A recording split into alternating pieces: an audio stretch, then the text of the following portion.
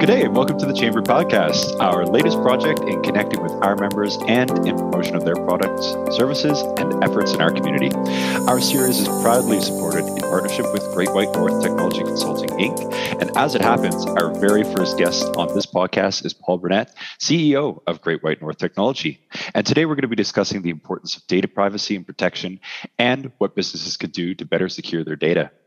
Joining me, of course, today is Keitha Robson. Hi, Keitha. Hi, Cameron. And I believe we have Carmen Swartz. I'm here. Thanks, Cameron. Oh, there she is. Excellent. Well, thank you so much for joining me. And of course, Paul, why don't you give us a little bit of insight on what Great White North Technology offers the residents of Timmins? Hey, thanks, Cameron. Thanks for having me.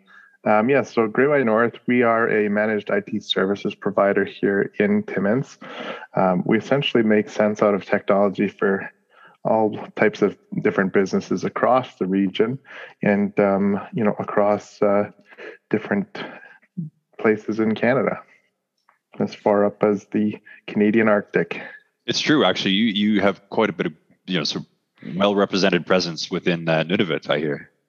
Yeah, definitely. We like going to remote places. We like to put the different pieces of the puzzle together to make sense out of different solutions. And it doesn't matter really if you're across the street from us or across the country.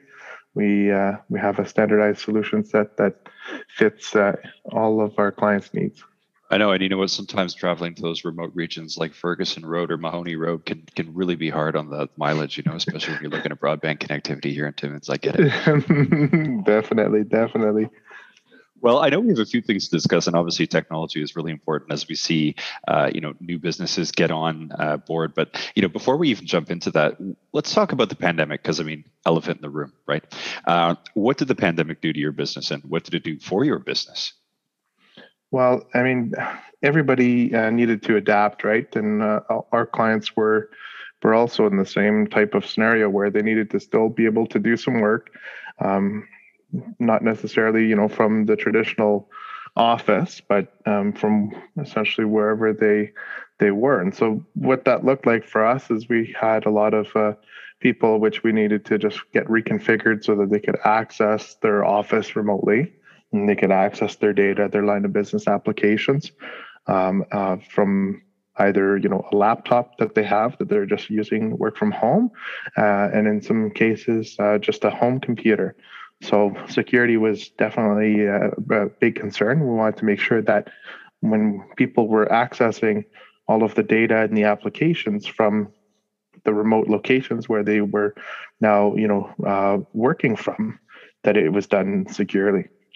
So we did a lot of changes to that type of workflow for people, and in order to get them still as productive as possible. So, Paul, you are our IT provider as well. So thank you for keeping the Chamber office functional. Definitely. It was very important to us to be able to keep supporting our membership during the pandemic. So I want to thank you for setting us up to make sure that we could do these types of projects throughout the past year. But I have an interesting IT question, what I think is interesting. Yeah, go ahead. Tell me, since, I'm sure you get hundreds of help desk requests each day from your various clients. What is the most annoying question that you get that is the easiest to answer? I don't actually know, but the easiest one is, to be quite honest with you. I think that anytime that somebody's reaching out to us, it's because they're running into some type of snag. And, the way that we handle our support requests is our clients could email our help desk, or they could give us a call, and our dispatcher goes through the list of tickets and sorts them by priority and assigns them to the available techs that are, working on the tickets that are presented, and, for that day.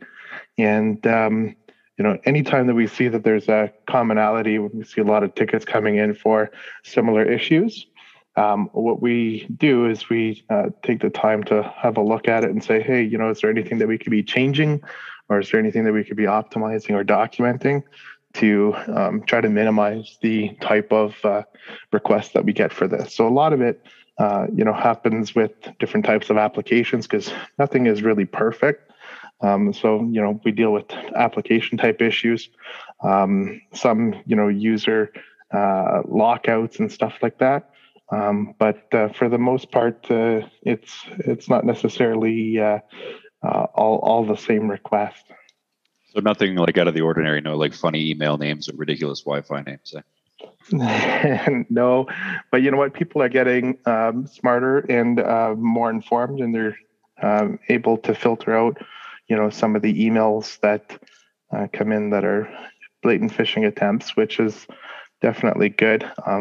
By getting smarter and getting more, informed and able to pick those out, we get a lot less requests for, people saying, hey, I need to change this banking information or this password, where they've just gone in and clicked on stuff accidentally. And so speaking of password, what would be the most used? Would it be password or 1234? What's the most popular?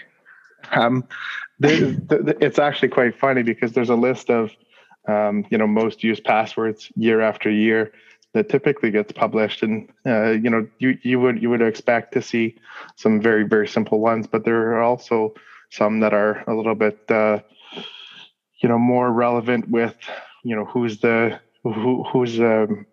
famous nowadays, or the president of the actual United States, where they're actually picking passwords based on commonalities like that. So it differentiates. It changes quite a bit year after year, but there's always like the password with a 1, or the password with the @ symbol, and they're just the generic passwords that people typically use when they get a new account created and they don't change. Right. You could probably hear our keyboards as we're changing our passwords while you're saying this. Like, oh, we shouldn't have the 1 at the end. That doesn't. Okay. I just actually combined the top 10 and put them all into one password. Oh yeah. It's actually I thought only I knew about the list. Words. It's actually safer if you have multiple words as passwords, kind of all combined together. But yeah, I mean, there's a lot of weak passwords out there. And it's best to have a password that you don't really need to memorize, that you could use, third-party tool like a password manager or something like that. Because the last thing you want to do is pick the same password for multiple, logins or multiple services that you have. So, I mean, typically in the past, if you look, prior, 10 years ago, IT made you change your password every so many days, right? And now what you're seeing is, Microsoft is even changing how they do this to say, it's not safe to have, you change your password every 90 days, because then you're more likely to pick a password that you can remember, or pick a password that is, just changed by a little bit. So, in the case of like password 1, well, then you would put password 2 or password 3 or password 4 as you need to change it. Now you can hear us typing again and changing it the third time since the beginning of our call. Yeah. Do you mind if we shift a bit? I know that with the Chamber, we are encouraging our members to expand beyond Timmins, and I know that you were able to do that. Would there be quick, suggestion or words of encouragement for someone, a business in Timmins, looking to expand beyond Timmins borders? Yeah, so definitely. So, I mean, one of the nice things in terms of technology is that you could make use of technology to really streamline your business and the way that it does, promote employees or people, serving people outside of the community. So we've seen a huge shift even, with the different line of business software that people are using. They're going more towards an online platform. So like for, your accounting software, for instance, there's a huge shift to getting everything all hosted online.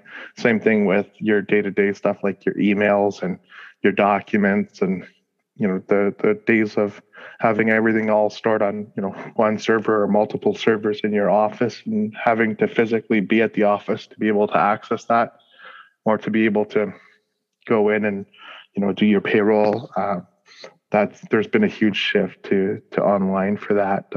Even with some of the Microsoft products, we've really leveraged Microsoft 365 ourselves with our client base to make use out of OneDrive and SharePoint online to get as much of that stuff on the cloud as possible, and then getting it backed up and secured and protected as well, because that's another very key component here is the more things that you're loading up in these types of services, you want to make sure that they're protected and that they also exist somewhere outside of that specific cloud service. Absolutely. You know what? Microchips everywhere. I can't wait till they invent something that I can just simply swipe my hand. It probably already exists, but unfortunately that comes to the end of our time today, Paul. So you know what? Thank you so much for the snapshot on tech and why we should really be thinking about it, especially as we move, deeper into the AI world, say, for example. Yeah. Well, great. So that concludes our first podcast. How did you like that? Did you enjoy it out there? The chamber staff in your ear. If you wanted to showcase any of your products or services, certainly let us know. Special thanks to Paul Brunet and to Great White North Technology Consulting for supporting our first ever project, right here, the Chamber Podcast. Special thanks to my colleagues as well. Keitha, are you still there? I'm here. And what about Carmen? Yes. I just want to thank Paul for not laughing while he says, "Have you checked the power button?" 2021 continues to be a struggle. All right. Thank you very much, everybody. Thank you. Thanks so much for having me.